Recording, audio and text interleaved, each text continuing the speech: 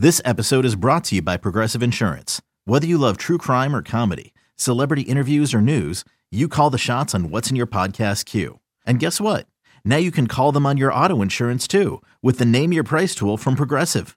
It works just the way it sounds. You tell Progressive how much you want to pay for car insurance, and they'll show you coverage options that fit your budget. Get your quote today at Progressive.com to join the over 28 million drivers who trust Progressive. Progressive Casualty Insurance Company and Affiliates. Price and coverage match limited by state law.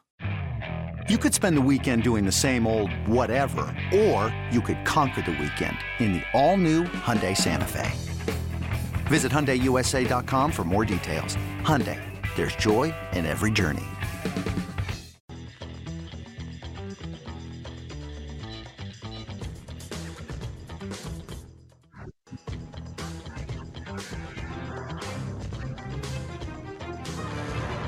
I mean, obviously they're the best team in the league for a reason. They're deep. They got a bunch of great players that play well together. They're connected in everything they do, offensively and defensively. They don't get rattled. That's why they're the best team in the league. And for us, like I said, we got a long way to go to get to that level, and we don't have a lot of games left, but we made a lot of mistakes. We did that. That could have changed the game. You're listening to BetQL Daily with Joe Ostrowski, Joe Giglio, and Aaron Hawksworth from BetQL.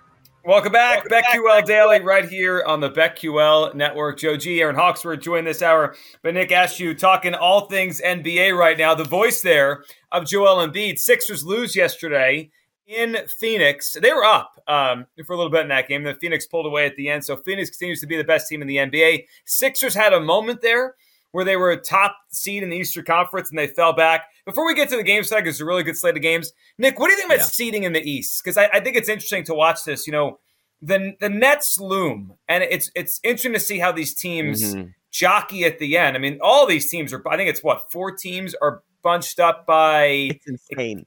A half or a half game for first place. And I just wonder that last week of the season, are we going to try to avoid the Nets? Like each team, they're going to think that way because typically you want the 1 home court and you're facing the 8. But now it's like, am I getting the 1 seed to face Kevin Durant in the first round?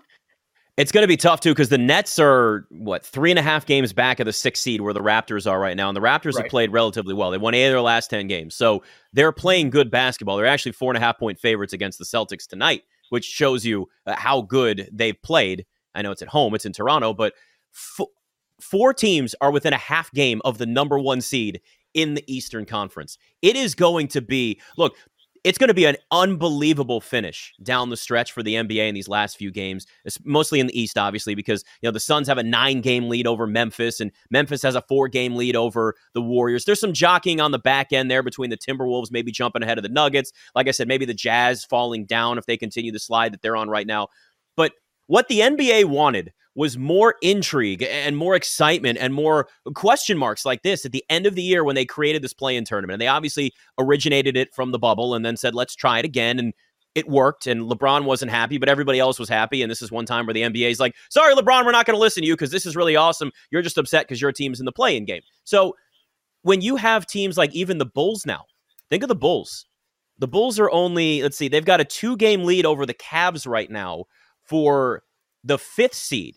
So the Cavs can still jump back up. The Bulls can fall down with the way they're playing. The Bulls have been atrocious defensively, and that was one of the things that helped Chicago at the beginning of the season was they were good defensively with a lot of guys on their roster that don't normally play defense. But that's fallen off now. The Cavs have certainly fallen, but the Hornets can jump up. The Nets are hot. The Nets have Kyrie back. 6 of the last 8 games of the regular season for the Nets are at home. To have Kyrie Irving back now playing in home games at just the right time, that's a major boost for this team.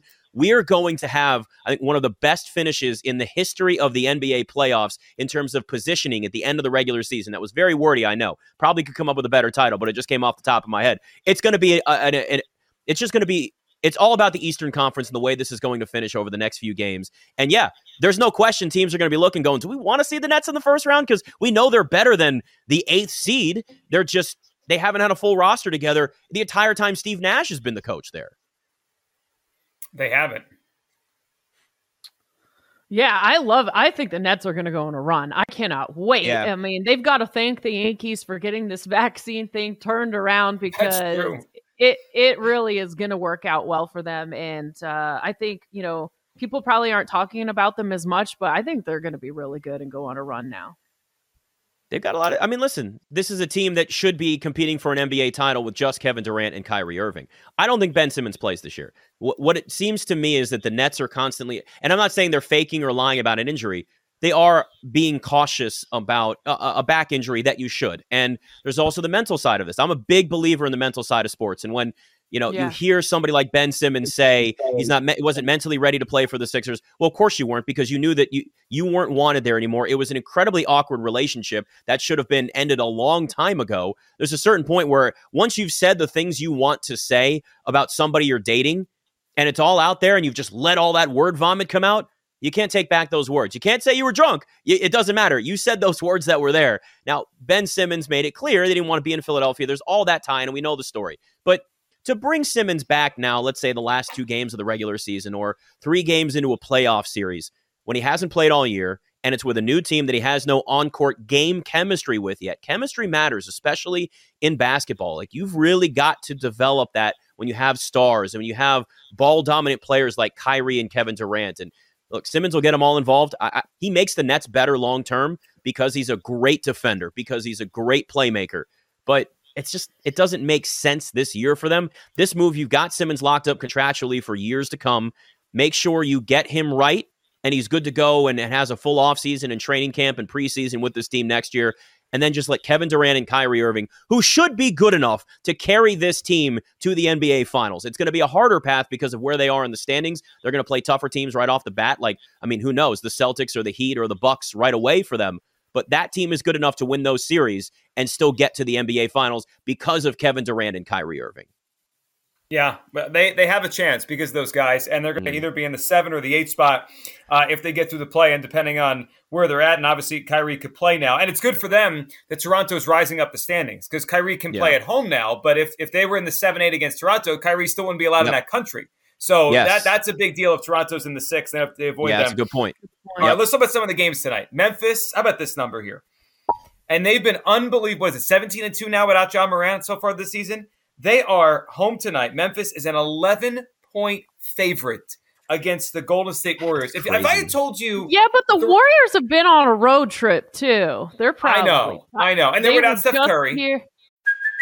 Hey, it's Kaylee Cuoco for Priceline. Ready to go to your happy place for a happy price? Well, why didn't you say so? Just download the Priceline app right now and save up to 60% on hotels. So whether it's Cousin Kevin's Kazoo Concert in Kansas City, go Kevin, or Becky's Bachelorette Bash in Bermuda, you never have to miss a trip ever again. So download the Priceline app today. Your savings are waiting. Go to your happy place for a happy price. Go to your happy price, Priceline. Mother's Day is around the corner. Find the perfect gift for the mom in your life with a stunning piece of jewelry from Blue Nile. From timeless pearls to dazzling gemstones, Blue Nile has something she'll adore. Need it fast? Most items can ship overnight. Plus, enjoy guaranteed free shipping and returns. Don't miss our special Mother's Day deals. Save big on the season's most beautiful trends. For a limited time, get up to 50% off by going to BlueNile.com. That's BlueNile.com. Yeah.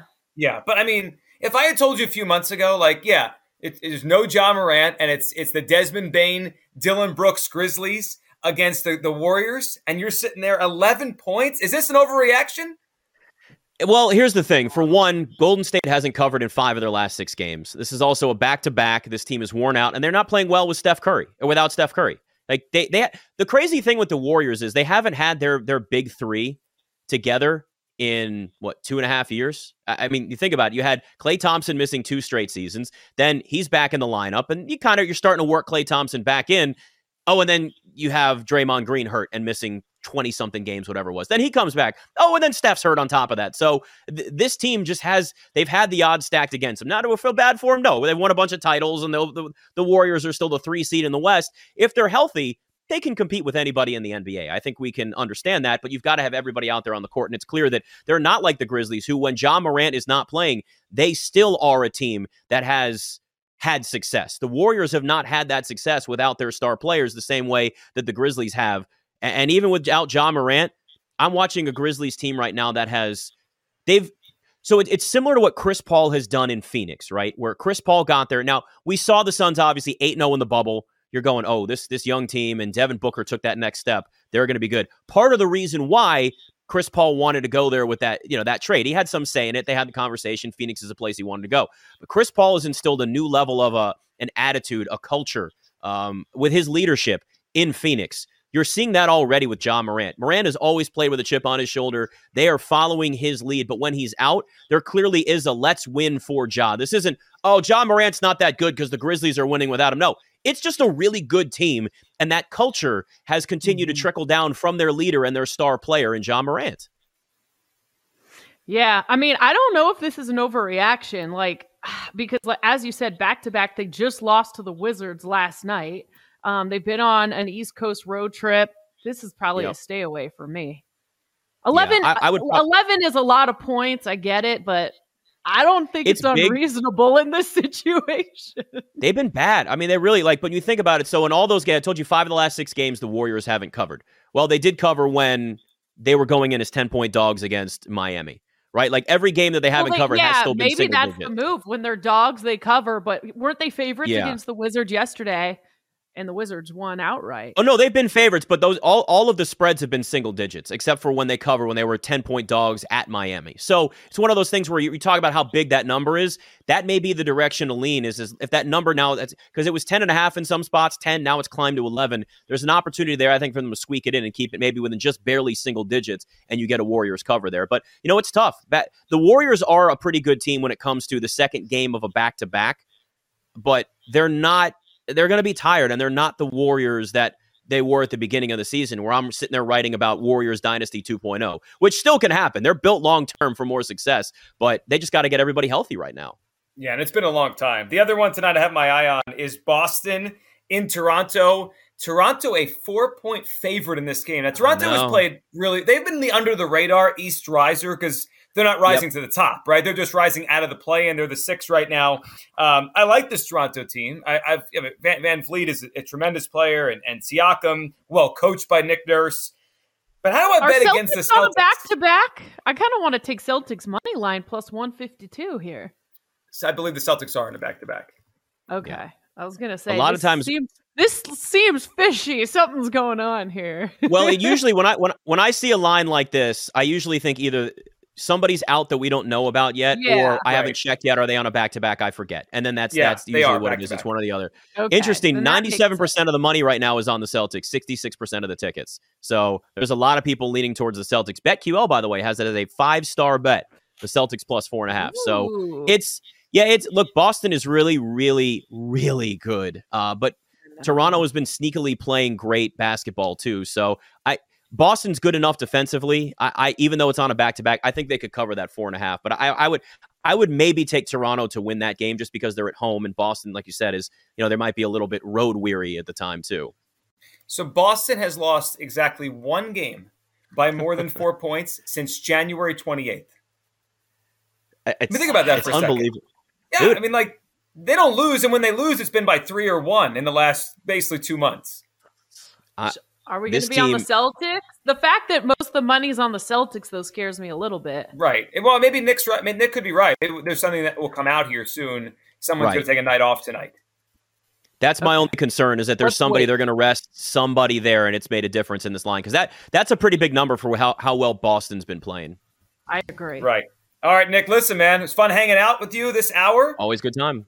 All right, do you have when's the next time we hear you on the network? Saturday? Do anything the fill in this week? I will be on tomorrow. I'll be on You Better You Bet tomorrow, the whole show, and then of course I've got my Saturday shows 10 to noon on BetQL and then noon to 2 on CBS Sports Radio. Great stuff. Awesome. Nick. Thanks, Nick. Always appreciate you hopping on with us. On the other side, we got to dive into some NFL stuff here. The league meetings are happening right now. Are they going to change the overtime rule? We'll hit that next right here. Joe G. Aaron Hawksworth, BetQL Daily on the BetQL Network. These Joes are helping you bet like a pro. It's Joe Ostrowski, Joe Giglio, and Aaron Hawksworth on BetQL Daily from BetQL.